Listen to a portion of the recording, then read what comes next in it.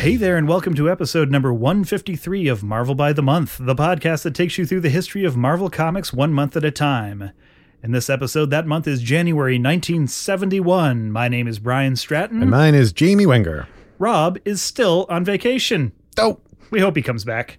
we do. Sometime. Yeah. But hey, we're not sweating it, just as we did last week. We have lined up a replacement Rob to help us steer this ship and maybe crash it directly into something. Who knows, But I would like to introduce our guest host for this episode. You may have seen her and her comic shop, Books with Pictures, in recent installments of the Mark Trail syndicated comic strip by Jules Rivera. Whoa. She's a member of Comics Pro's board of directors, a perennial finalist for the Will Eisner Spirit of Comics Retailer Award. This is going to be her year. Yeah. I'm calling it right now. Heck yeah.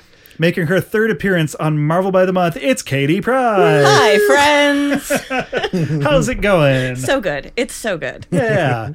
It is so good to have you back on the show and here with us in person in studio. It's beautiful. It's magnificent. I mean, you are responsible for a fair amount of the stuff in it. It pays my rent. It's also a great space for not making eye contact with people, which, as you know, a social recluse like myself, is great because there's so much to look at. Yeah, it's a place where comics folk can be real comfortable. Yes, very much at ease. Yep. Well, Katie, the last time we had you on was the month that Yellowjack debuted. I would not have blamed you if you had chosen not to come back and hang out with us again, but I'm so happy you did. Yeah. And of course, that led up to a pivotal Marvel Comics wedding. We have another exciting Marvel wedding to talk about this month. But before we get into all that, how are things as a comic shop owner in this year of our Plague Lord 3? The store is doing really, really well. We're having a really good time. We're getting into doing events again and meetups, and that's been fantastic. As you know, comics distribution has gotten real weird these last couple of years. Sort of what kicked it off was when DC Comics decided that they were going to start their very own sort of shadow distributor / new distributors anyway. And then Marvel Comics went from Diamond to Penguin Random House. And it's just gotten weirder since then. I am redoing our ordering manual this week. And I learned that we have and counting, 115 different publishers work on the shelves. Whoa. Wow. And we get those 115 different publishers from over 16 discrete distributors. Whoa. That's not that the is easiest. madness. Yeah. So, which is a huge relief to me because there has been this creeping sense that the job is harder and harder. Yeah. But you just get up and do it every day. Do you feel like you're just getting gaslit by distribution? And I feel like this is my chance as the frog to hop out of the boiling pot and sort of take a bird's eye view. Yeah. Frog's eye view. Sure. Of the current state of distribution, and what it is bonkers. So that's great. And this is, so what you do with Comics Pro, which is a trade organization for folks who sell funny books to people, this is sort of like, I feel like what you're just describing is sort of like almost like being in the lab and like kind of experimenting on your store and your like how to support other retailers who don't have nearly this level of experience or just access to this information. Well, and one of the things that I really have going for me is a fantastic staff so that I can sort of take that step back because I am not personally responsible for every book that gets ordered and every book that gets shelved and every box that gets unpacked. There's a team for that. And so, being able to do this kind of, it's always good to have a manual, but I feel like comic shops, because we are just such, it's such a stressful operation, no matter how you're running it, that it's hard to step back. This is definitely a good resource to have and a good perspective to have, but also it's genuinely very hard right now to do any kind of retail, I'm sure. The supply chain stories are horrifying. and the back page of any X-Men comic which lists the upcoming books and their dates, it is pure fantasy at this point. Those books are not coming anywhere near those dates. It is the most fictional part of the issue. Yeah, right. Oh yeah, no, the rest is very obviously realistic. But yeah, the delays are getting real bad, and they're going to stay real bad all year, I think. I was reading something posted by someone who was working in the publishing industry and just saying like the lead time that they have had to, like, before they could talk about having a book ship, 3 months from now and be reasonably confident. But just with like printers getting backed up, paper supplies being what they are, everything. And, and God help you if you have to, cross an ocean to have your books printed. 'Cause you just don't know if printers will be available. But yeah, they were just saying it's like, it really is just kind of like Jesus take the wheel moment. Like, it's like, I mean, maybe this will be out in 6 months. Let's say it will be. Right. And records, apparently, if you're a record person, records are pressing more than a year out. It's like 14 to 16 months. Oh my gosh. So it's the whole making of things right now is a bit of a mess. Which is mostly bad, but maybe there's good opportunities there for people to figure out better ways to do things. I mean, yeah. I mean, it's definitely periods of upheaval tend to lead to maybe someone's going to invent a doohickey, right? There could be a doohickey. I'm going to bring back the mimeograph. Do it. Yes. There we go. Problem solved. We can print our own one-color comics and get high while we're doing it. Living the dream. Good plan. No, but it's fun. It's fascinating. We have our creators meetup back up and running, which is very heartwarming to see, and all sorts of new kids meetups. It's great. Yeah. It's great. I love running a comic shop. And your store is about to turn a certain age, isn't it? Don't you have an anniversary coming up pretty soon? We are. It'll be our 6th anniversary, which doesn't feel like a big round number, but it's also, Jamie, the anniversary of our friendship. So that's true. That's very pleasing to me. Pretty exactly. Battered down her door before she was even open and said, "Sell me some comics." He did not. What he said specifically was, "My whole life is comics." That's what he said. Yeah, I find that's a helpful way to make a new friend. It was, no matter what the... It was just come on real easy going. It was very memorable. Yeah. Well, you also have one of... I'm sure it has its own stresses that accompany it, but one of the more fun days of owning a comic store coming up. So the Saturday after this episode drops, it's Free Comic Book Day. It is Free Comic Book Day all over the nation/world. If you have a local comic book store near you that is supplied by Diamond Comics, they are probably hosting a Free Comic Book Day, as is Books with Pictures. We are going to be having a little maker fair. So we've invited a handful of local creators, not just of comics, but of other things. I think Optimistical Studios, which makes fan jewelry, is going to be there. Cool. As is the Permaids people, the people who make the adorable books about mermaid cats and then also mermaid cat plushies. They're going to be there. Talk about a crossover audience. As well as our resident florist, Pup Tent Flowers is going to be vending. So we've got a handful of vendors on site. We've got face painting. We've got a lineup of artists to come and do sketches for visitors. We have Mega Thruster. We have a musical performance coming in. Nice. Because everybody needs some nerd rock in their Free Comic Book Day. Mm-hmm. It's also the grand opening of our food cart pod, short box food carts. Cool. That's a great name. Right. Which is to the east of our building. We're going to have, at the very least, our fancy Belgian waffles cart. Yes. Our local ingredients soups and sandwiches cart. And Ramblin' Rose vegan soft serve ice cream. Whoa. Wow, that's a trifecta right there. Yep. So all of those things. And then surely there's something else. I mean, that was a lot of things. Yeah, that's all you're doing? Come on. Oh, and so we do have this new garden project, which is what I was working on this morning, which is why I'm slowly blooming into a sunburn, which has... which we are getting a bunch of little tiny fairy doors for, and there's going to be fairy door painting. Wow. Oh my gosh. So that our visiting children can paint doors, which we can then install in our garden to give our fairy friends homes. Aw. Wow. That's adorable.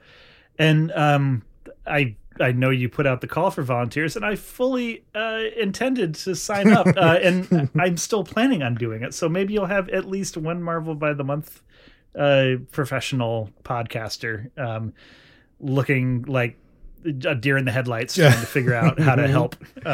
Yeah, it's fun. I think I did it a couple of years. I think you have. Yeah. It definitely, listeners, if you want to come visit us or volunteer, check our socials. We're on Instagram. We're on Facebook. We're on the Twitters. We're on the internet and at Books W Pictures, I think, in all places. So nice. Yeah. I'm so looking forward to this. I mean, I love a free comic book, but I mean, it's just the fact that we haven't been able to do this like in any sort of normal way for a couple, 3 years now.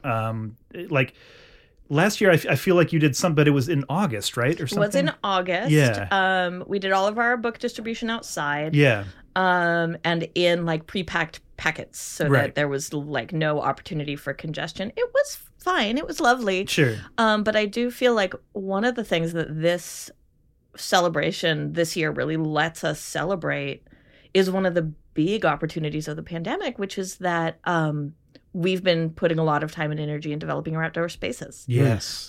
Because one of the ways that I've been thinking about making us, not pandemic proof, obviously, but more resilient if this kind of disease is part of our lives going forward, is having the ability to continue gathering even when we need to be gathering with a little bit more air around us. Yeah. So I'm really excited to have the stage coming in and to have the covered area in the food carts so that we can continue spending time together and being excited about comics, even when we don't all want to be breathing the same air. I think that's great because, I mean, the glimpse we got out of the pandemic, if Twitter is the only place we can come together as a community, I just don't want to live in that timeline. Yeah. Not great. Yeah.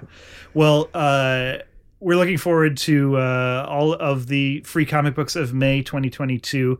But we're here to talk about the comics that people paid for. I mean, they didn't pay that much for them, but in January of 1971. And before we do that, we got to set the stage with a little historical context for January 1971. Jamie, how about you kick us off? Certainly. In January 1971, one of the very first American graphic novels, Black Mark, was published by Bantam Books. Conceived and drawn by Gil Kane and scripted by Archie Goodwin from Kane's outline, it told the story of the gladiator hero of a post-apocalyptic Earth. That sounds great. I honestly never heard of it, and I feel like I really should have heard of you something like that by now. Yeah. But yeah, it was like a little, just like a paperback novel size. Cool. Little graphic novel. Yeah. Huh. So I'd heard of It Rhymes with Lust, the one that Arnold Drake wrote and Matt Baker illustrated. But this came out like before, like Will Eisner's graphic novels. It came out. Yeah. Like Trust? It rhymes with lust. No, Dust. The main character, her name is Rust something. Okay. Yeah, and she's a femme fatale. So, yep.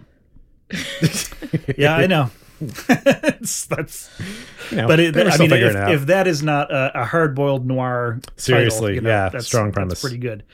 Well, let's see. So on the 1st of January, 1971.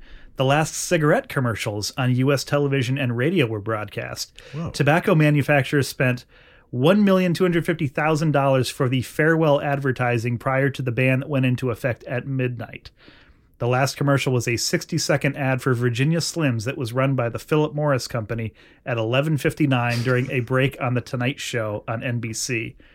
The company had bought the last pre-midnight ads on the late-night talk shows of all three networks, with ads for Marlboro on CBS on the Merv Griffin Show, and for Benson and Hedges on ABC on the Dick Cavett Show. Huh. Did smoking rates plummet sometime after that? And then everyone stopped smoking. Yep, that was the last we heard of. Yep. We just had to stop putting it on television. I'm really surprised it's that early. I feel like I remember cigarette ads in my lifetime, but I guess not. No, after that, cigarettes had to turn to product placement. Yes, that's exactly it. Yep. Right. They had to get slightly sneakier about it. I mean, I'm just thinking 60 seconds is a long time. It's a long time to watch someone that's smoking. That's a long That's a deep inhale. Yeah. On January 5th, 1971, the only known instance of the Harlem Globetrotters being defeated by the designated losers in their exhibition performances, the New Jersey Reds won 100-99 in Martin, Tennessee. While the Globetrotters were entertaining the crowd that day, they lost track of the game and the score. That's mint. Pride goeth before a fall. Yeah, seriously. They found themselves down 12 points with 2 minutes left to go. Forced to play normal basketball, the Globetrotters rallied but could not recover. The Reds secured their victory when their 50-year-old founder, Louis Red Klotz, hit the winning basket with seconds left on the clock. Then Meadowlark Lemon missed a shot that would have given the game back to the Globetrotters. The timekeeper tried to stop the clock, but could not. And when the final buzzer sounded, the crowd was dumbfounded and disappointed. Klotz described the fans' reaction as they looked at us like we killed Santa Claus. Oh, man. Can you imagine that crowd? Like, they 100% went in there thinking they knew the ending and got probably the show of their lives. Like, what? Like, they must have been shocked. Yeah, it'd be like watching a professional wrestling match and like seeing a guy get like legitimately knocked out and defeated. Right. Like, what just happened? Oh man. Okay. Well, let's see. On the 7th of January, 1971, Jeremy Renner, the American film actor who's he's known only for playing Hawkeye in the Marvel Cinematic Universe, was born in Modesto, California. And 5 days later, on the 12th of January, the landmark television sitcom All in the Family premiered on CBS at 9:30. I got that theme song stuck in my head all the time still for no reason. Like, the duet on the piano? Yeah, it pops into my head constantly. And I was a fetus when that show was on. Like, it's just, it's like in there from late night TV or something. Yeah. Well, you just, you love your working class racist protagonists. Yeah, totally. Yeah. Boys will boys and men will men. Yeah, but it was the first show to be videotaped in front of a live audience, as opposed to being filmed with a laugh track added in editing. It wasn't super highly rated in its first season, but it had topical and controversial themes, which drew some notice. Viewers tuned in to the summer reruns, and by the end of the 71-72 season, it was the #1 most watched show on American TV, with a 34.0 rating in its position on Saturday evenings. Saturday evenings? Weird. Yeah. Huh. But yeah, there were like 8 channels at that point. So yeah, right. I guess getting 34. Does that mean 34 million people were watching it? I assume so. Wow. Yeah. On January 25th, the murder trial of Charles Manson and 3 of his Manson family followers ended with the jury returning guilty verdicts for all 4. Manson, Patricia Krenwinkel, and Susan Atkins were convinced of 7 counts of first-degree murder in the Tate LaBianca murders of August 9th and 10th, 1969. And Leslie Van Houten was found guilty of the 5 murders committed on August 9th. No relation to Milhouse, as far as I know. That's a bummer. Yeah. Well, or maybe that's good, I guess. Yeah. Okay. And on the 28th of January, so this is a big one, the Comics Code Authority met to discuss an easing of their restrictions and a softening of their rules. Nice. So the meeting was held in New York between the representatives of the 5 major comic book publishers at the time, which feels like a 5 families thing, right? Absolutely, yeah. And maybe there was a little bit more to that. We're pretty mobbed up. I don't think that's... Nice comic book you got there. Sure would be a shame if somebody regulated it. So, and those 5 publishers were National Publications, which marketed themselves as DC Comics at the time, Marvel Comics, Harvey Comics, Archie Comics, and Charlton Comics. There's your big 5. Among the changes to the Comics Code was occasionally allowing for the sometimes sympathetic depiction of criminal behavior and corruption among public officials, which you used to not be able to show at all. But they did clarify they could only be included as long as it is portrayed as exceptional and the culprit is punished. And the code would also begin to permit some criminal activities to kill law enforcement officers. Whoa. Yeah. That's a big swing. So I was having a conversation the other day about the Comics Code. Oh, yeah. And the thing that became clear, that had not been quite clear for me before, is that we think about a lot of the times when people talk about the Comics Code, they talk about it as a restriction, a censorship, as a regulation. Right. But as you note, it's the 5 comics publishers putting this together. Yes. It's not a regulatory body. It's in fact to avoid being policed by regulatory bodies.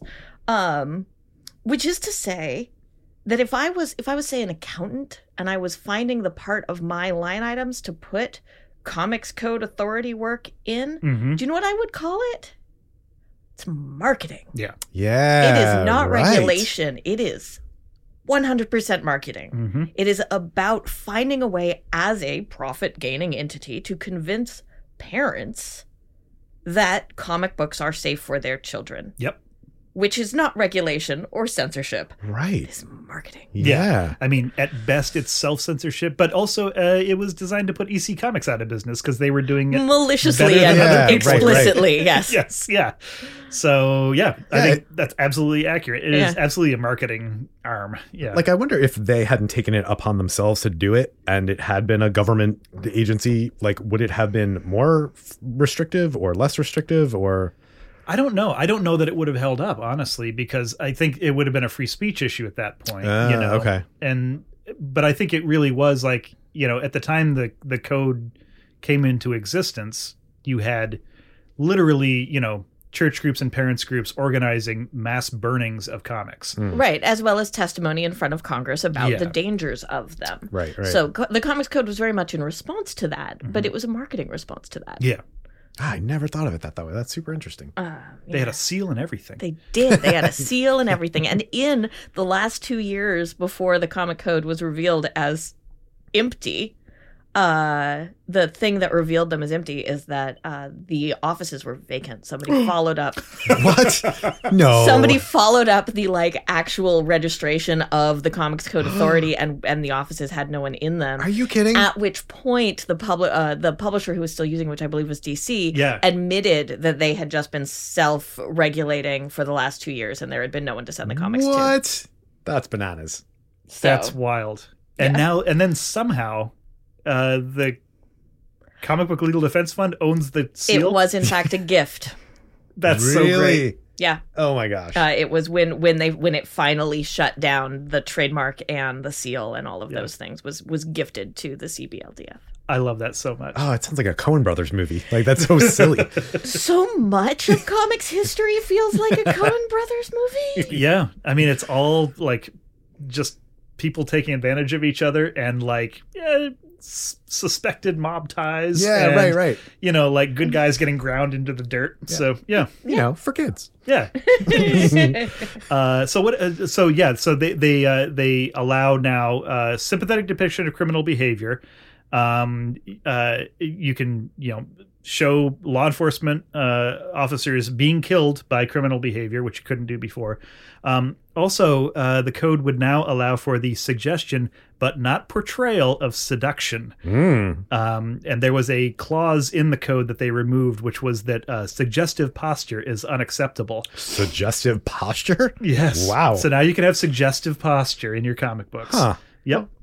And then also newly allowed were vampires, ghouls, and werewolves when handled in the classic tradition such as Frankenstein, Dracula, and other high-caliber literary works written by Edgar Allan Poe, Saki, Conan Doyle, and other respected authors whose works are read in schools around the world. Great. All one giant run-on sentence. But zombies, which lacked the requisite literary background, remain taboo. So still can't have zombies. Weird. Yeah. And so we got to have Morbius. A living vampire. Wow, way to skirt the line on that one. He's a science vampire. He's a What do you science want? vampire. So anyway, that is a little glimpse of what we're getting into in the world of January 1971. We're going to take a short break. When we return, we'll talk about the Marvel Comics of January 1971 right here on Marvel by the Month.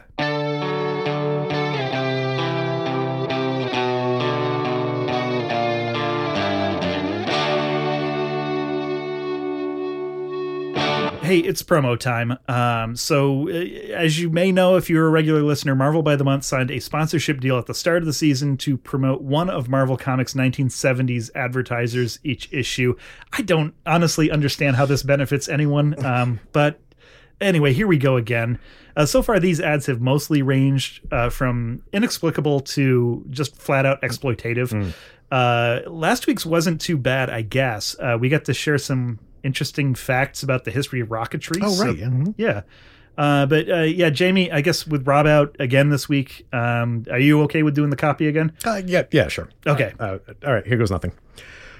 Here's a convenient, pleasant way for anyone over 17 to finish high school at home with just a few hours a week of spare time study. This practical program is offered by Academy for Home Study. It was planned especially for working men and women who need a diploma to get ahead and can't take out time to go back to classroom study. I'm sure this is about to take a turn, but so far this seems reasonable. So send for Academy's free booklet. It tells you how you can finish high school at home, low cost, easy terms. You will also receive a free, valuable government booklet with advice for dropouts. You may discover you are much closer to completing high school than you ever imagined. Mail coupon today for both booklets. There's no cost or obligation. Wow, that actually sounds like something that could have helped people who needed it. Maybe Marvel is becoming a little more selective about who they're running ads for? Yeah, maybe. Well, that'll be a nice surprise for Rob when he gets back. We're also supported each and every week by our patrons at patreon.com/marvelbythemonth. They are the ones who actually make it possible for us to make this show every single week. We are so grateful to each and every one of them. And there's something in it for them as well. Everyone who supports us at the $4 a month level gets access to our bonus feeds, and every episode from this season and most episodes from last season have extended versions that you can only hear if you're a Patreon subscriber. Yeah, if you want to hear us take deeper dives into more comics, those extended versions are where to find them. We have almost 40 episodes in the bonus feed by now. Some of them are literally twice the length of the public versions. That's my bad, mostly. Mike Allred's a talker, too. Oh, right. It's. Wait, I'm you not had complaining. Fraction on for some of those, right? Oh, yeah. Fraction's still recording the episode. We just turned off the mics. These bonus episodes, it's not just more of us yammering away. You can hear more of your favorite Marvel by the Month guests, like, hey, Clint McElroy, the aforementioned Mike Allred, Jordan Morris, Douglas Wolk, Chelsea Kane, Tom Brevoort, the Hines brothers from Screw It, We're Just Going to Talk About Comics, Matt Fraction, and yes, Katie Pride. Yeah. Yo. And if you think that the episodes you're getting for free are plenty long enough, let me just hit you with this. Everyone who supports us at patreon.com/marvelbythemonth is helping to make this show happen, period. Yeah, we don't want to have to sell you mattresses in a box or meal kits or personal grooming tools with bad boy ad copy. We Gross. just need your help to keep from turning into actual shills. So please save us from this terrible fate. Head to patreon.com/marvelbythemonth to support us today.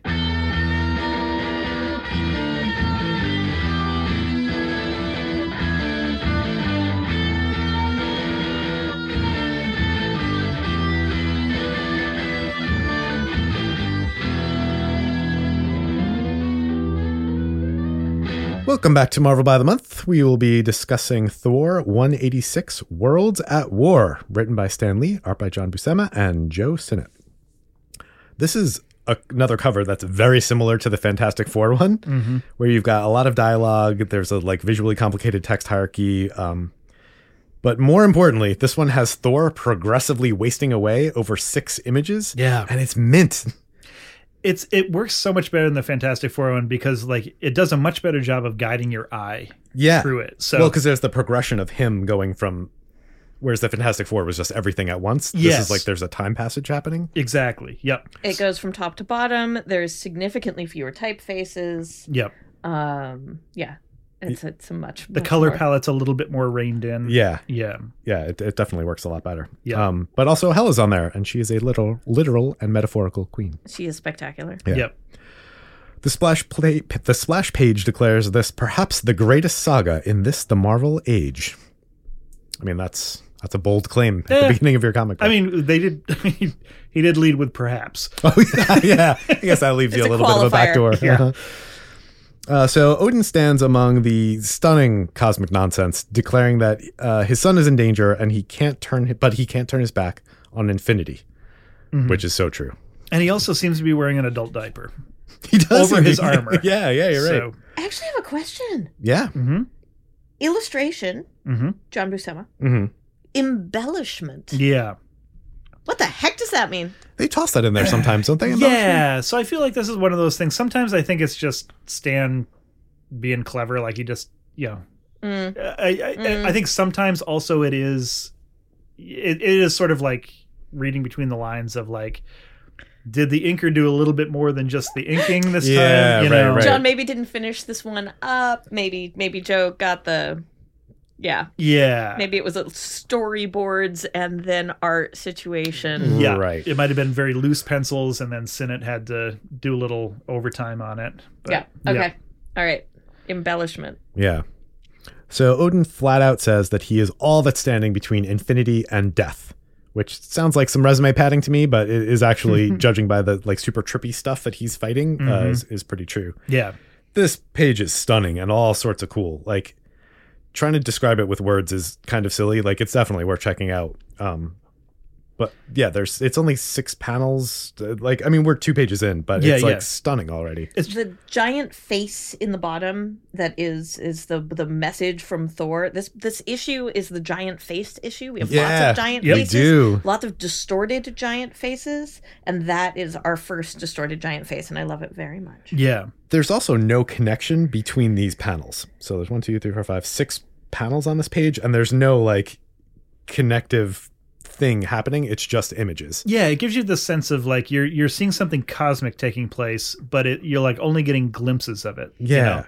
It's sort of like a slideshow of things that your Brain human mind cannot possibly comprehend. Yeah, I also exactly. like that where Crackle normally would be in a lot of places in these first few pages, there's moons. Yeah. Which is rad. They're like Yeah. crescent moons. Yep. And I absolutely love the crescent moons, except for in the places where he forgets how moons work. So if you look in the top right, there's moons going in several different directions. That's less good. The moons all need to go the same direction. Right, Yes. right. That's how moons That's how do. moons, yeah. It's part of the job description of Yeah. moon. Yeah.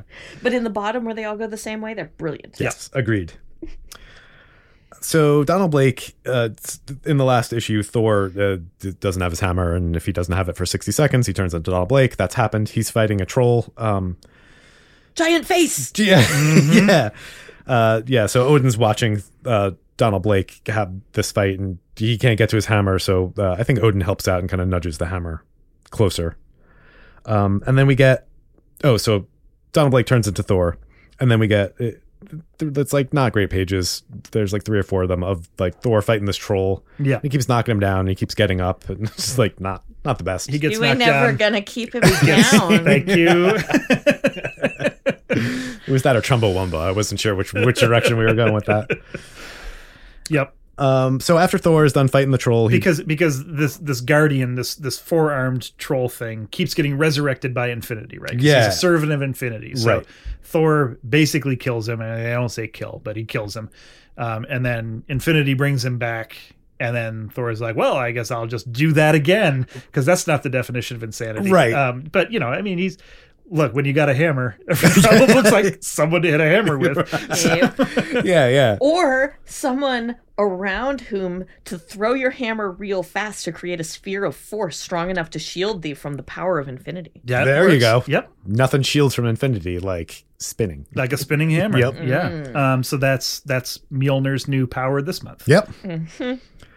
So after Thor is done fighting the troll, he briefly fights a mist real fast. There's a little mist fight. To me, my mallet, I want to point out, to me, my mallet is a thing that Thor actually says. Yeah, it's pretty great. Next time I play croquet. So he fights the mist, he fights some rocks, and then he zooms off to help Odin, who actually seemed like he was doing fine without Thor's help. And then I think on the way to get to Odin, Thor encounters the Silent One, Yeah. who's just bearing witness to all this, and this makes Thor want to hit him. And this is this creepy, like so cool. Yeah, it kind of has like it looks like he's a million years old. I don't know if it was obvious last time we saw him in the last issue, but he's in these like purple robes. And kind of this like apple doll face. Yes, well put. Great way to. Desiccated granny face. Yep. But I don't know if we knew he had a metal skull cap. No, Yeah. I don't think so. But now- Actually, skull and back of neck and possibly the rest of him cap. Oh yeah, it may be Oh. like a part of like a suit of armor or like a skin tight suit of armor or something. Maybe I don't know. It's Yeah, his legs too, actually. Yeah. So, but yeah, he just looks like, and like, eyes all white. But yeah, like I mean, he's obviously not a zombie because You couldn't possibly, you couldn't yeah. possibly have one of those, but he's basically looks like a zombie. Yeah. Yep. Yeah, so he's real creepy throughout this whole thing. And Thor, I think, is equally creeped out by him and wants to beat him up, but he has to go fight. So this is our best insight into Thor's character, maybe in a good long time, because Thor, in the 3 top panels of page 9, is having a utter meltdown because all he is for is hitting things and he can't hit anything, and so he just does not know what to do. Yeah. It's a surprisingly good piece of character work in this title that we almost never see. I live to battle, I live to serve, yet him in whose name Thor doth fight stoppeth me at every term. What good is my power? Right. What good my strength if I be not free to use them? And his face is just like dissolving into rage. Yeah. All I want to do is hit. But his dad is telling him, is like, don't hit. Don't hit. Don't you do it. But then creepy old guy, he's like gesturing because he's like, he heard Thor having his meltdown. And he points in a direction. Yes. Yeah. So Thor goes through some dark green smoke tunnels under the direction of the Silent One. The language on these pages is wild. It is Stan in his full Shakespearean mode. It's so beautifully elevated. Yep. Yep. So we got all this awesome cosmic stuff, but meanwhile on Earth, science people are freaking out as they look through telescopes and planets are vanishing and space is shrinking and cities are flooding or catching on fire. There are earthquakes and sinkholes and the Senate approved tax cuts. And I mean, it's it's crazy out there. It is our second John Buscema apocalypse this month. Yeah. Because in the first issue we read, in the Fantastic Four, the way that Reed explains that it is most important that they leave Sue behind and go into the negative zone is with these panels depicting Apocalypse, which looks a lot like these 2 panels depicting Apocalypse, because apparently that's what was on his mind this month. There you go. Interesting. It's a shame sometimes there's stuff in the news where you can be like, oh, that's probably what he was pulling from, but this is like a pretty chill news month. It was, yeah. Although...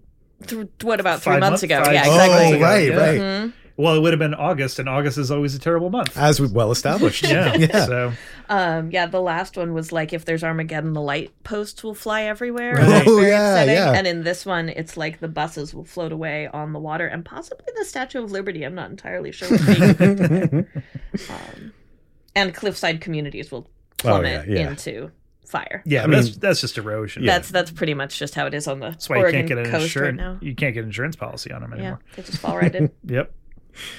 So that's what's going on Earth. Everyone's freaking out. But even in Asgard, bring it on. The dialogue on Apocalypse is extra good because it is, fortunately, we had a parachute all the way through. The first piece of dialogue is, if the radio hadn't warned us and told us to abandon the streets, we'd all have been abandoned in this flood. And the second one is, everywhere on Earth, the situation is the same. Entire populations flee for their lives as whole towns and villages are inundated by floods and earthquakes. So the image is an entire town falling off a cliff, but since entire populations flee, we know that at the end of this story, nobody died. Yeah, everyone's okay. Everyone had a parachute. The radio told them. Right, fortunately.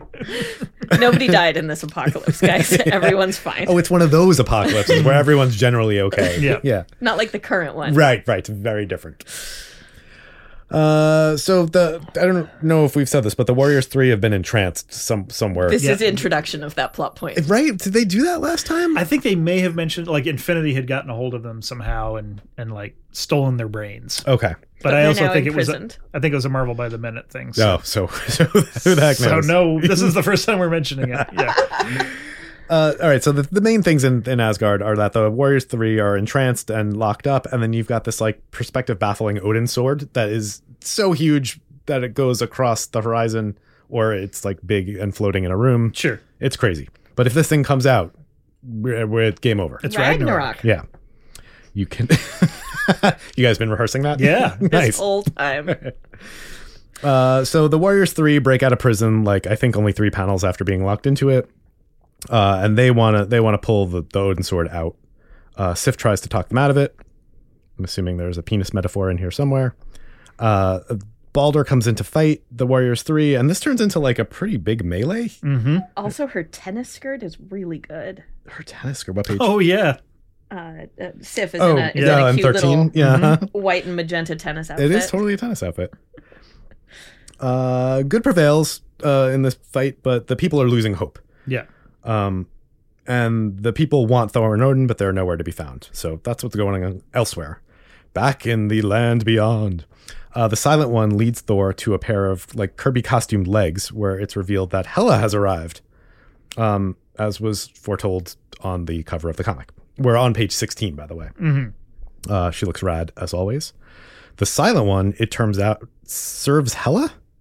I guess. That was a twist. Yeah. Because she is Infinity? Ew, I don't know. I'm not sure. I don't think she is, actually. I don't think she is. Yeah. But the Silent One serves her. The Silent One definitely serves her. And she says that Thor is part of a mystic master plan. Right. Yeah. And that the time has come for Thor to touch Hela. Right. But because she's the goddess of death, that's not as appealing as it sounds. Sure. So they fight, she blasts him, and suddenly he is disturbingly old. It is awesome. His clothes don't fit. His neck and arms are like super long and saggy. It is very cool. He doesn't have the energy to move. He collapses in a heap, and Hela kind of pieces out. The Silent One returns to Thor, and he's now shedding tears. Silent tears, because he's Mr. Silent. He touches Thor, who quickly re-ages, I guess, reinflates. Right. Leaving the Silent One a corpse at his feet. What kind of corpse? You guessed it. A silent corpse. Thor then meanwhile soars into space.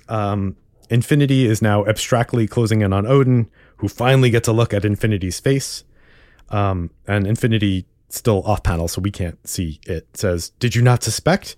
And Odin is just like, I say the neighing all over the place. Like he's shocked, completely thrown by this. Yeah. Thor shows up to save the day, but Odin kind of looks at him weird, side-eyes him a little bit, and then blasts Thor, saying that Odin now serves Infinity. Yes. Whoa! Yeah. So Odin figured out who Infinity was, but we still don't know. We do not know. And now he's a pawn of Infinity. Yeah. And things are, and Thor is like, look, if my dad couldn't beat him, what chance do I have? Yeah. So, and then next we're promised Thor versus Odin. So, wow. Yeah. I want to know who Infinity is, and I want it to be someone good, and I'm prepared to be disappointed.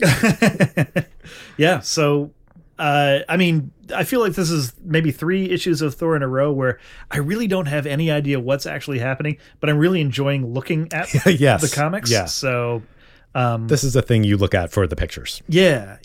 But if that cliffhanger at the end makes you buy next month's comic, it did its job. It did its job. Yep. Yeah, totally. If Secret Identities and Childcare Crises are not going to get you to pick up the next issue, what are they for? Or weddings that weren't weddings. Yeah. Weddings that weren't weddings. I think this is my favorite issue of Thor that we've read. Like, I can't think of one that I liked more than this. I like all that like cosmic-y stuff. Yeah, and there's like a mystery. Hela's there.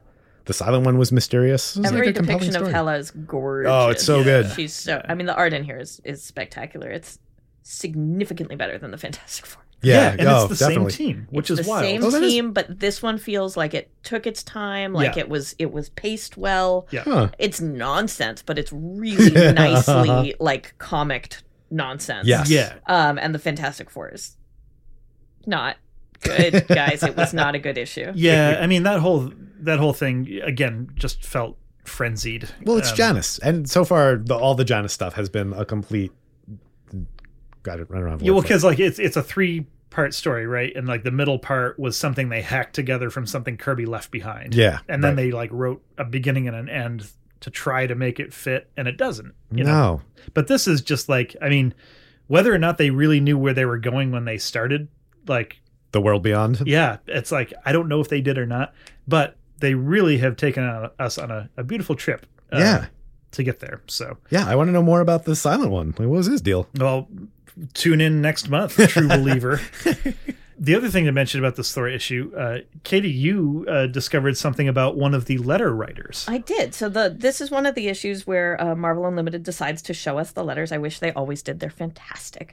But the first of these letter writers is a rather lengthy, romance-oriented explanation for why Dr. Donald Blake is able to transform into Thor. It is very non-canonical and very silly, but that's fine because what she does, our writer demands a no prize, and then puts in a vote for Whitney Frost to no longer be with Tony Stark because she should go back to Jasper because he's a better match.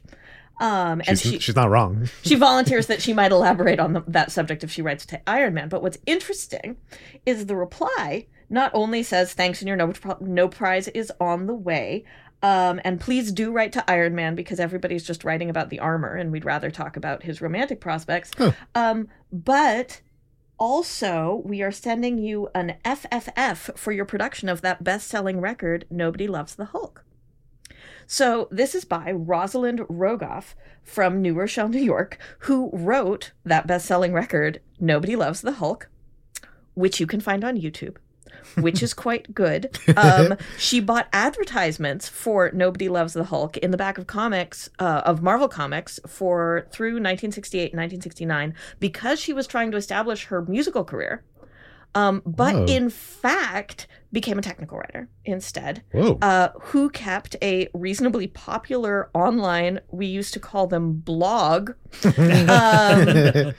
the Pleasanton Weekly between January 2002 and roughly the present, by which she was found by a garage band which recorded Nobody Loves the Hulk.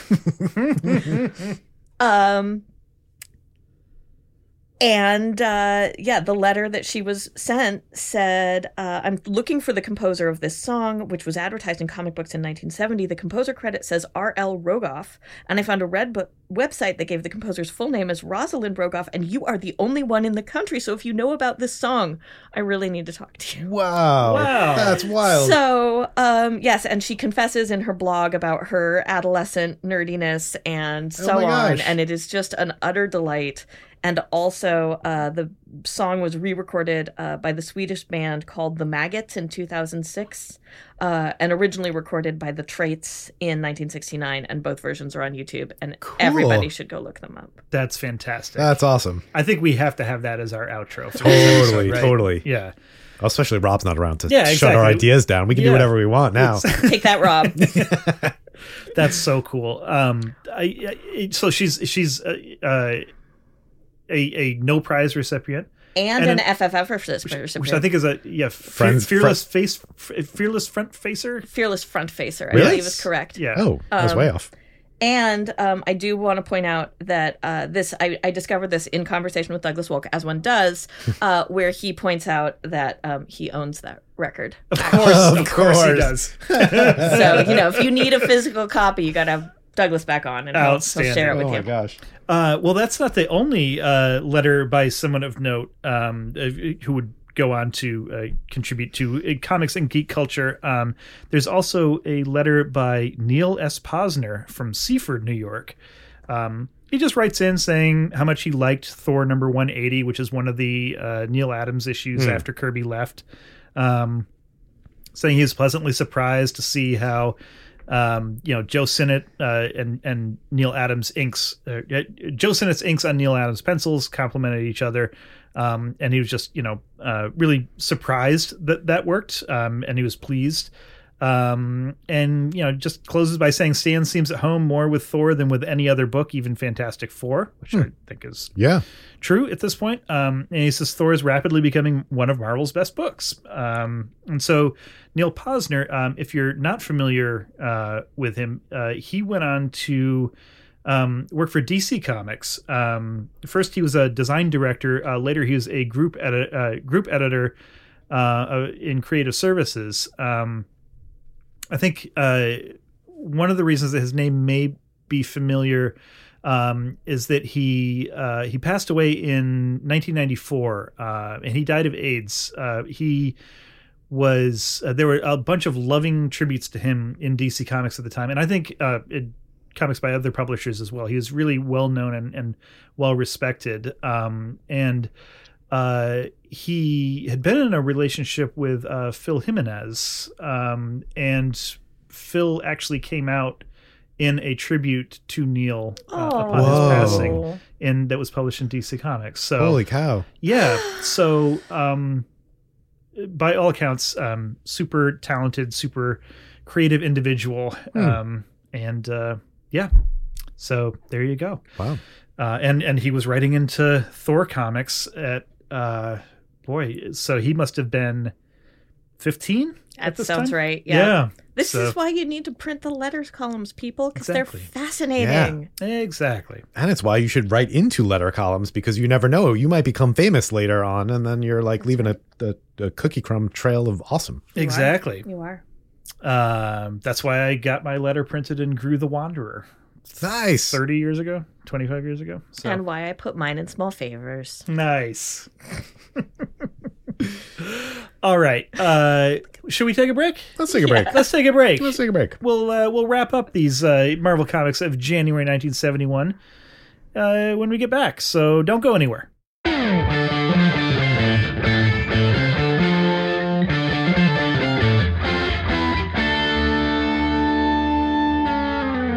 All right, welcome back to Marvel by the Month. Jamie, I just looked at the clock. We still have another 8 stories to cover that came out this month. I don't know how we managed to keep making this mistake every single Such an episode. amazing coincidence. We're just bad at time management. All this time I was blaming Rob, but I think this is an endemic problem. Yeah. It's my fault. Well, you know what we got to do? We got to shoot through the rest of these stories with the human cannonball act that we call Marvel by the Minute. It's Marvel by the Minute. Ooh, we need helmets. We need the human bullet helmets. So the rules are simple. We get 1 minute to cover each remaining story. Once that minute's up, we move on to the next issue. We should tell people that behind the curtain a little bit that we don't, or at least Brian doesn't publicize who will be covering which Marvel by the Minute beforehand, so you cannot prepare. Right. There is no preparation. Katie, you don't have to participate in any of this nonsense unless you want to. You're welcome to give it a shot if you like, but feel free just to, heckle and provide commentary before, during, or after. I appreciate you, Brian. All right. So, Jamie, let's start with you and have you tell us in 1 minute or less every single thing that happens in Amazing Spider-Man number 95. Written by Stan Lee, art by John Romita and Sal Buscema. The story is called Trap for a Terrorist. Right. Okay, it's coming back to me. And you have 60 seconds, and they begin right now. All right, Spider-Man is still super bummed because Gwen has gone off to London to be away from him and an orphan with her relatives. Peter wants to go visit but can't afford it until Robbie he's like, oh, the newspaper will pay for it if you go do something productive over there. He bumps into Gwen at home, MJ real quick at home. She's flirty briefly, and then he gets on a plane. He meets a senator and the senator's kid, or maybe not a senator, a delegate, something like that. The plane is hijacked by terrorists, sort of on the ground, it seems mostly. Spider-Man stops them. He meets up with Scotland Yard in London, and they don't like him very much. But there's the delegates are kidnapped, and Spider-Man finds out there's like a bomb that's going to go off unless he finds them in time, and they end up they're hiding out in 10, Big Ben. There's an 9, explosion coming. 8. He rescues them right in time, and then the news comes out that he's in London, which means that Spider-Man 2, in London 1. means Peter Parker can't show up at Gwen's. Yeah, that's what I wanted to get across. Good enough. Whew. Yeah. And I will say, Scotland Yard doesn't seem thrilled to have him there, but they're way less hostile. Yeah. Because they don't have a J. Jonah Jameson egging them on. well. Yeah. Then they start kind of positive on him, and then he's got like a bit of an attitude, I think. It's a Fox News metaphor. Oh, wait. Yeah. So, but it's the whole the O. Henry style ending of but I can't go and see. I managed to finagle a free trip to England to see my lady love, and I can't see her because she knows that Spider-Man's here and we can't both be in the same country at the same time. Right, because it would look suspicious. Yeah. Oh, and then he walks away in the rain. It's just of course. The rain comes out of nowhere, and so he can walk away in it. Parker luck. Yep. Okay, well, I am going to, I'm just going to part-time it and do a 10-page story from Astonishing Tales number 5. If it's any consolation, I don't remember anything about this story. It is the Kazar story. It's called Rampage. Oh, I was psyched that someone else might do this one. It's written by Jerry Conway, art by Barry Not Yet Windsor Smith, who is being inked by Frank Giacoia. I am starting my 60 seconds right now. So, Kazar starts out, he's hanging on to like a flying feathery pteranodon or something with, I can't remember her name. Zaldine. Zaldine, who he's been fighting against. She's like a worshiper of the sun god who is the petrified man. And I don't know, like they crash the bird. The petrified man is like, he's trying to put out the fire that burns within him, but it's not working out great. So then he's like, well, everyone's got to die now. So they go into a temple, the sun god's temple, presumably, and get into some sort of fight with some beastie. So there's a guard. There's the guard of the energy or whatever. Excellent. Yeah. Thank you. And then, basically Kazar and Petrified Man fight, and then he stuffs him in the pool and he disintegrates, and that's how it ends, more or less. Yeah. Good work. Yeah.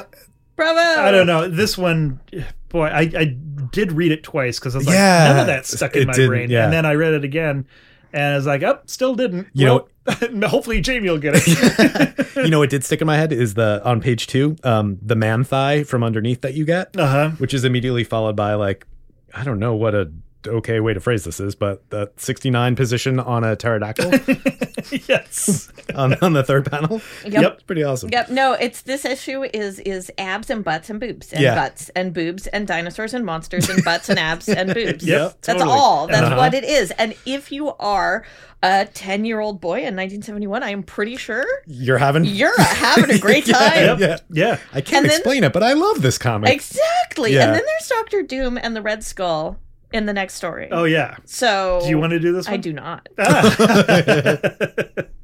All right. Well, Jamie, we leave it up to you. Oh yeah, okay. I had the first half of this. All right. To take us through A Land Enslaved, the back half of Astonishing Tales number 5, the Doctor Doom story written by Larry Lieber with art by George Tuska and Mike Esposito. Boy, what an all-star lineup. You can tell they were pulling out all the stops with this strip. There's really spectacular Doom faces throughout, actually. Yeah, that is a selling point. Yeah, so your 60 seconds begins now. All right, so Doom is hanging out in the French Riviera, hanging out with rich people. He thought it would be fun, but he hates it, and he hates all the rich people. So he's heading home to Latveria, and not Latvia. Yep. Important distinction. Correct. I learned last week. Where the We're still getting letters. where the Red Skull and his cronies are like Nazifying Doom's land while he's not there. Boo. Yeah. So they lock him up in like a sun chamber heat absorption thing. But luckily Doom has a heat absorption thing built into its armor, so he's just soaking it all up. And then he breaks free and like kind of systematically uses that heat to beat up people. But until he then uses the cold to also beat up people because of armor stuff.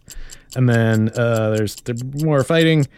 And then he makes everyone shrink. Yes. He makes them think that he shrunk them and puts them in a rocket ship and flies them back home. And he's like, later they'll feel so silly when my hypnosis wears off and it's revealed that they weren't shrunk after all. Yeah. Brilliant. Yeah. Absolutely spectacular. Awesome. I think we talked about this in a previous episode, but like one of the things with the comics code is that you couldn't show villains triumphing. So like with a lot of the Doctor Doom stories, they have to like find someone who's even worse than Doom. Yeah, so that's that when, like moral relativism, right? Like, yeah, I mean, so it's like, how can we justify Doctor Doom winning? Doom and Nazis. Yeah, Yeah, it's like, how right. do we put him up against the worst Nazi? right. It's What's like, worse than Doom? Yeah.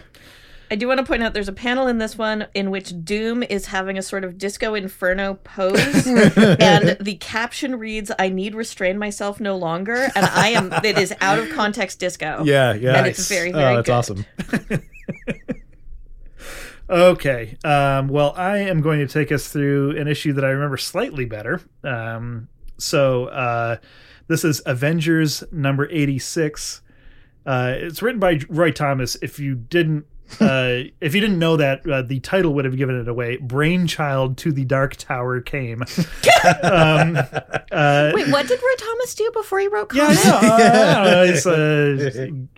It's stocked grocery store shelves or Oh, something. yeah. Senator. Yeah. Senator. Senator, right. The art is by Sal Buscema and Jim Mooney. I'm going to see if I can do this in 60 seconds, and they're starting right now. So, Squadron Supreme. We are on their world. Nighthawk is flying the Avengers to stop the launch of Brainchild 1, the rocket, which is going to result in an environmental catastrophe if it goes up. The Avengers have glimpsed the future. And so they try to stop the launch. They run into the squadron.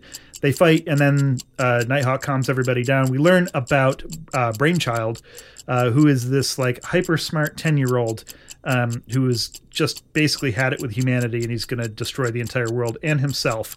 And his brain's huge. And his brain is enormous. That's a mood. Yep. And so basically they wind up having to fight through all the defenses that Brainchild has put up against them. And they finally do it. They beat him. And his head shrinks and he becomes a normal, unpowered 10-year-old again. And then the Avengers go back home. Another playmate for Franklin. Yes, but Vision has just a creepy like realization in the last 3 panels. Oh yeah, that was cool. Where he's like, okay, so we just traveled to an alternate world that was very much like ours. How do we know for sure that we came back to our world and that we're not in a very slightly different version of the world that we left? It's like, will you stop? Can you this is why nobody likes you for this. You're not making friends. That's why you don't get invited to anything. Yeah. I thought this was a pretty good issue of Avengers. Yeah, it's great. I mean, it's a Justice League story, so and that's what Roy would rather be writing. So yeah, right. That's yep. There's a cool shot of Thor firing energy from the top of his hammer into like a Tony Stark machine. Yeah, I thought that was cool. Yeah, that's pretty great. Yeah, and just a lot of the like Avengers flying through the air in fight scenes pleases me. Yeah. Yep, for sure. Solid. Okay, Jamie, how about you take us through Captain America 136? The story is called The World Below. This is a good-looking issue. Yeah, it's written by Stan Lee. The reason it's so good-looking, you got art by Gene Colan, inked by Bill Everett. And it looks like, unlike the last time they worked together, they actually had time to do the issue, which is always nice to see. So I've got 60 seconds on the clock for you, and you may start now. Where we left off last was Captain America was falling down a gigantic hole with a evil science guy who has turned himself into a gorilla. They're falling down this giant hole. It's the biggest hole ever that the government has dug for nuclear weapon disposal or waste disposal.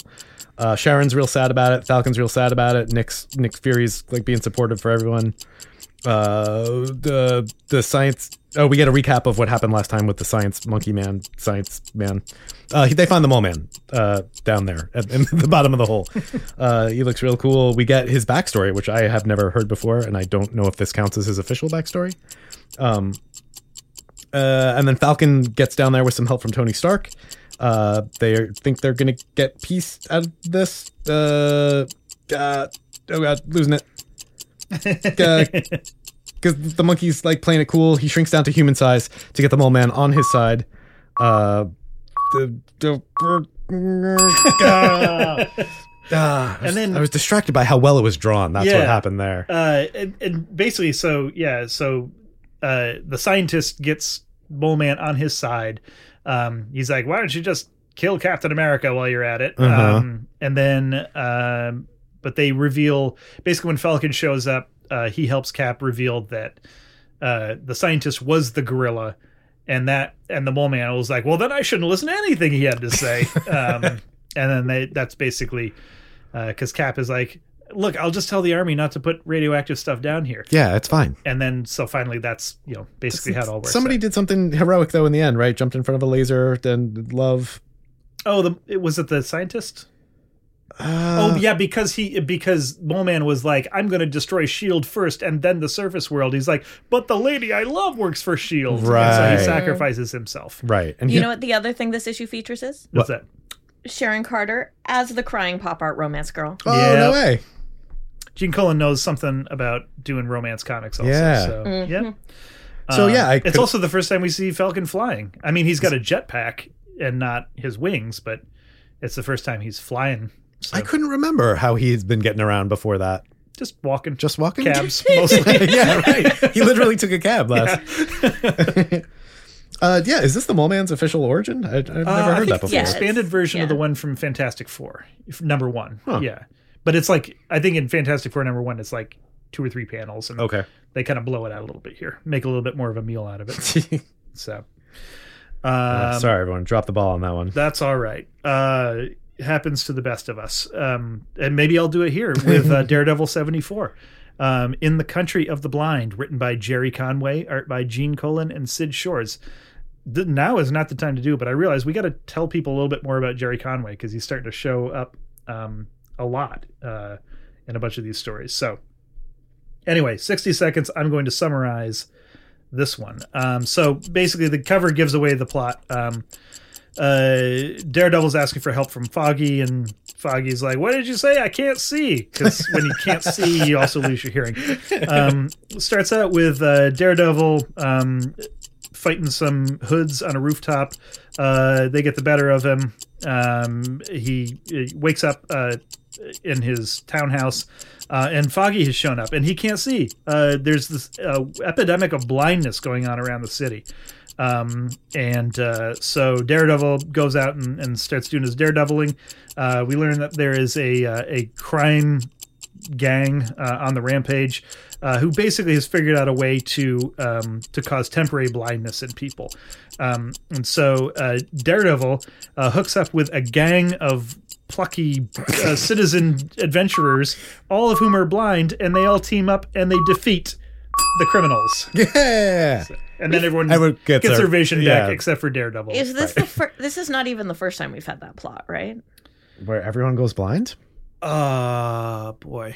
'Cause You're I know asking me now to remember It issues that I've read in the later, but I feel sure that everybody's blind, but Daredevil has happened. past. Well, there before. have definitely been a bunch of stories where like the villains are like, and now that I've blinded you, Daredevil, Yes. I can do whatever I want. And he's like, I was blind from the beginning, you fool. Yeah. Right. But everybody's blind, and also Daredevil is blind, but Daredevil doesn't care because Daredevil is Daredevil. I'm certain we've seen this before. I mean, Yeah. you don't have to sell me too hard on that Yeah. idea. Like, but I have read 73 other issues of this, and I can remember about 4 of them clearly. Yeah, So, fair. Hey, here's an issue I don't remember well, but I don't have to talk about it. Jamie's turn. Jamie's going to tell us about Incredible Hulk 138. Sincerely, The Sandman. Oh, yeah. Right. It's written by Roy Thomas. The art is by Herb Trimpe and Sam Granger. Your 60 seconds begins right now. All right. We open on the Hulk, who has recently crash landed from space into water, and we get a weird poem that seemed out of place. Meanwhile, the man who turns out to be the Sandman is walking towards the hospital where Betty is staying. He wants help from a surgeon who has a new technique for doing something that the Sandman needs. The Sandman, last time we saw him, was turned to glass, or a part of him was turned to glass. Right. Betty wakes up to find Banner in the room. So meanwhile they're having an interaction, and the Sandman is like getting a blood transfusion from the science guy. That's what it is. And that's going to cure him of his glass hands, I guess. And then the Hulk shows up and smashes the Sandman a bunch. They have a huge fight. Talbot shows up with the army to contain them both. They bring them up in the air, but then they fall into the ocean again. They fight underwater, and ultimately Betty is turned into glass from a blood transfusion. Right. Nice. Hit the major points there. Yeah, that's close enough. I mean, the big payoff at the end is that Betty she's a glass sculpture. So, Which is a metaphor. I was gonna say it's like how can we give our female characters less agency? Yeah. But also some nice commentary on the male fears around the fragility of women, and Ooh. the Hulk is like, he's obsessed with his big hulkiness, and it's embodied in him perceiving his girl as like made of glass. I feel like there's some good. It's not bad, Roy. It's all right. And the art is spectacular in this one. Yeah, there's some stuff that looks completely different than anything else we've seen. There are dream sequences, because Sandman, that are absolutely beautiful, but also like the panel work throughout is really interesting. Mm-hmm. I feel like especially the 3 that we spent a lot of time on this month are so 9-panel. Like there's so many 9-panel grids. Mm-hmm. And this one has almost no 9-panel grids. And Yeah. it's really interesting to look at. The bit with Betty, she's asleep and she's having a dream, and like the Talbot and the Hulk and Banner are standing on her. Are dancing on her, Yeah. and it's like, and the dialogue is about the sugar plums dancing, and then the panel art is like Banner standing on her. It's really quite good. Yeah, they're like climbing out of her head. I mean, it's really cool. Yeah. Like, I don't know. Herb Trimpe, I feel like Herb Trimpe doesn't necessarily get the flowers that he deserves. Yeah. But and you know, there's folks who will point to like things about, you know, like some of, I don't know, his figure work or whatever, but it's like, I think he actually tells the story in a really interesting way, like breaking it down plot wise, like layout, like panel arrangement, like how to draw your eye across a page. I think he understands comics really, really, really Yeah, well. I agree with that. It's innovative and it's beautiful, and Yeah. I really liked looking at it. Yeah, for His sure. stuff continues to remind me of an artist that I never managed to look up before we get on the podcast. But there's like all these metallic sculptures that are elongated. Oh, It's like a famous old thing, and Okay. like the figure draw, it's very reminiscent. nice. Well, speaking of metallic sculptures, Yeah, Dun, dun, you are dun. welcome. Nailed it. Okay, I'm going to take us through the last issue we have to cover. Iron Man number 36. Among Men Stalks the Ramrod. Hey. Written by Jerry Conway, art by Don Hell, writing, of course, as Don Heck because of the comics code, and Mike Esposito. So, yeah, okay, here we go. Basically, we're wrapping up the end of the fight with Iron Man and Daredevil and Madam Mask and Shield against some of Zodiac, and you know, they win. So then, Ding. yeah, Iron Man flies off, and it kind of has a little heart to heart with Madam Mask, who's like, "I think I'm gonna stick with Sitwell," and he's like, "Fine." So Tony's like, "I need to get back out there, and I'm gonna make Irish guy whose name I can never remember the head of my company." But then Ramrod shows up, and Tony's like, "Oh, geez, I got to put the suit on again." So he gets into a big fight with this giant, like, I don't know, it's a big Iron Man type guy. It's like a Crimson Dynamo. But he stresses his heart too much, and he's collapsed by the end of the issue. Oh no! Cliffhanger. Oh, and we're promised the Wrecking Crew in the next issue, and I didn't look ahead, but I hope it's the Wrecking Crew, like the Wreckers guys. Yeah, right. It's like my favorite villain team of all time. So yeah, we'll find out, I guess. But Ramrod. Well,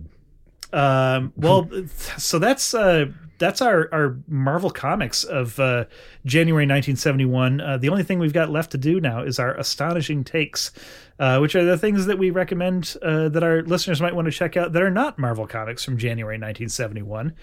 I'm going to start out with a recommendation for Rain Like Hammers by Brandon Graham. So it is a book that I picked up from Books with Pictures. Hey. And I absolutely love it. Friend of the show and frequent guest Joe Keating recommended the book to me. I picked it up and I've just been, going through it. It makes me want to read basically everything Brandon Graham has done. It just has this, has a feel to it. Like it almost feels like a really gorgeous tribute to like Mobius, but like not in a cloying or derivative way. It just has this very surreal European sci-fi vibe to it. It is, there is a story to it. There is a narrative, but it almost is it's hard to describe it. It's like I feel like I did not read this book as much as just sort of let it wash over me, and it's just very kind of meditative in a lot of ways, and he goes into some detail about why and how that is in his afterword. But yeah, it feels like very heavy metal European sci-fi style, but he's a native Pacific Northwesterner. Like I think he was in Portland when he did this. So, Oh, I've really? seen Portland a lot. I believe that he currently lives here. yeah, and he follows us on Instagram. No And way. I've had some nice chats with him. Cool. So, yeah. Brandon Graham, Rain Like Hammers. I highly recommend it. Oh, cool. Yeah. My pick, this is a little odd one, but I happen to be browsing around Marvel Unlimited and stumbled into the Darkhold books. Have you read any of those? Like the ones that just ran? Yeah. Yeah, they're delightful. Why are they so good? They're way better than the event that they are wrapped around, Yes. honestly. Yeah. They are really a great deal of fun. Yeah. I don't know that I know anything about these. I was a little confused because does it connect to the Dark Ages stuff? Okay, no, there's it like a does not. problem. Okay. So Yeah. the plot that Tell happens. us, Comic Shop Proprietor. Yeah. The plot that happens, such as it is that Like Doom's doing stuff. something Doom, something Darkhold. Uh-huh. And all of these characters have to read the Darkhold in order to fight Doom at the end of the something MacGuffin. Right. Which is a Magic Devil book, But right? what these issues are, so it is the Book of the Dead, it's the Book of the Damned, it's the Book of Hell, but what each of the characters reads in the book is a different version of their own story. Oh. So it's like each one of them is if this character had gone bad. Oh, And I they're love that. great. What's your favorite of them, Jamie? Ooh, I really liked... Oh, man, it's tough. I really liked the Iron Man one. I thought that Yeah. was gross and creepy. The Iron Man one is The Spider-Man one was breathtaking. The Wasp one was super cool. Can I spoil the Wasp one? Because, oh my God. Yeah. All right, so it's been enough months. It's on Marvel Unlimited. You guys can read it. But what the Wasp one, so each one of them is like, what if something critical had gone differently in this person's life? Like, And what if Wasp had met an abusive partner I and saw tricked it. him into... It's what if Wasp killed Hank? Oh, Yeah. Yeah. What if she that just seems like a happy ending. had enough? Well, and that's why it's so dark, right? Yeah. It's that she's seeing this version of herself where she did not have to. She went through other stuff, but she didn't have to do that. Wow. Yeah, it's pretty terrific. The Spider-Man one, like the world is falling apart on like a fun, like people are falling apart, buildings are falling apart. And so he and Reed did something to his webbing. So Spider-Man sends like 23 hours a day, like just webbing things, people, buildings, like, and he's like all gaunt and it just. And Peter Parker is literally the only thing holding the world together. Yeah. Yeah. The metaphors are so cool. Yeah, the Iron Man one involves It's like body horror. it is body horror. It is it is the perfect android story of you build the superhuman AI that is going to fix you, and it decides that robots are better than people, and so he gets eaten by his suit, and then everyone else gets eaten by suits. Yeah. And it's gorgeous body horror. Nice. They're great. They're really good. Yeah. Have I not said, like, I think Iron Man works really well as a horror comic? Yeah. It was actually, I Yeah. texted it to you because you said that on the show, and the next week this Darkhold comic came out, and I was like, Brian was right. Yeah. Brian was right. Yep. Nice. We need to make t-shirts. Yeah, Brian was right. I like that you think I don't already have a pile of those. Right, I know, right. but you should Like make opens one the with drawer. like gross body horror Iron Man on it. Yeah, and then there it you says go. Brian was right. So good. So yeah, there are 3, 4, 5, 6. There are 7 of these. It's all different writers and artists. It's super creative. It's a fun alternate reality thing. I'm like, I started looking at it thinking it would be a disposable thing that I would Yeah. probably fall asleep reading. It was like riveted. It was super cool. I love it. Like, when you have an event or something like that, I think the best ones are where just come up with a springboard that talented creatives can just do something interesting with. A take. Yeah. It's like, hey, we're going to remove this limitation that you didn't realize you were under with this character. Right. And just go to town. I'm like, I usually hate stuff that doesn't count. And like when I looked at it, I was like, oh, this is not a thing that will count or matter. Right. And so I went into it super dismissively and then was like, oh my God, I was blown away. Yeah. Cool. Katie, do you have anything to recommend to our listeners? Yeah, so I mean, I spend all my time recommending comics, but a book that I So thanks for Thanks for coming in on your day off. Yeah. picked up the other day at the register because it's brand new, and then got too moved for a book that I was reading at the register and had to put down and finish it on my own time, was a book called Dear Sophie, Love Sophie, a graphic memoir in diaries, letters, and lists by Sophie Lucido Johnson. And it's actually, so it is a woman who has been an obsessive diarist since she was a child, and is now a high school teacher. And it is her taking excerpts from her high school diary printing them and then drawing graphic memoir responses to them. Whoa, that are fun. about sort of how her life has changed. That's amazing. And she is this, part of what makes it wonderful is that she was this incredibly like vivid diarist as a child. And so she's the letters that she's responding to are juicy. I mean, she writes about she cut herself, and she then as an adult writes about cutting and how she thinks about cutting now as a behavior in children, and then like has 3 pages on the kinds of mindfulness meditation that have made her life easier in adulthood. Whoa. And she writes, diaries about boys and girls and romance and feelings, and then she sort of writes back about that, and they are beautiful and compelling and like really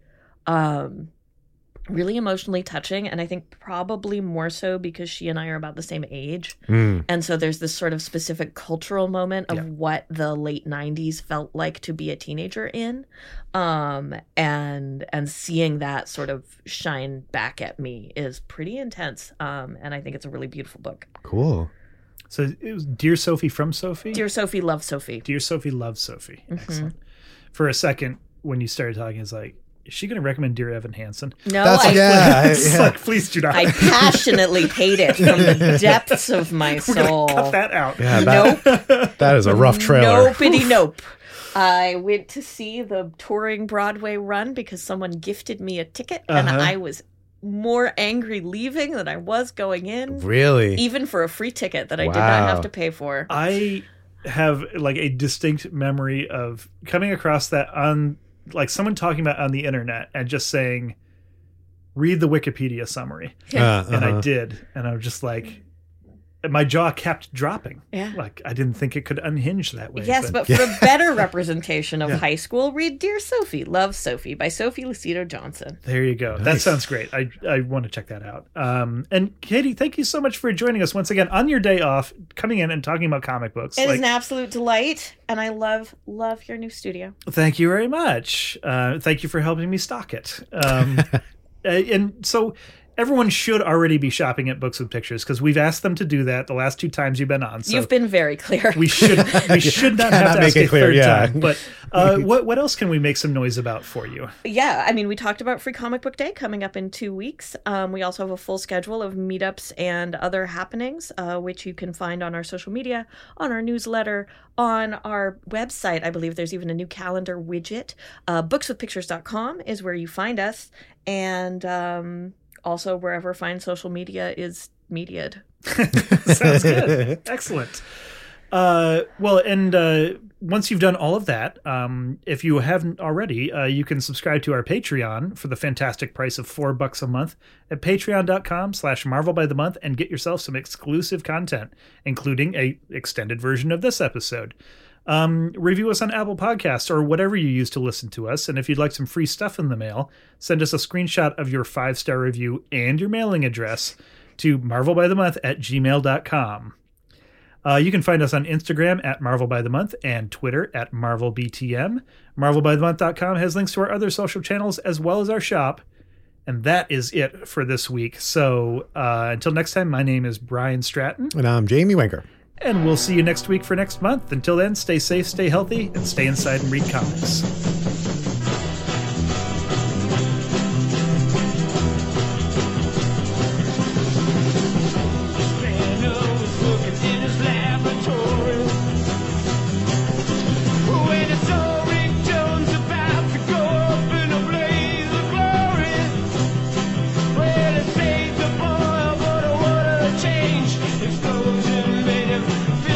Change, of course, molecules had been rearranged into the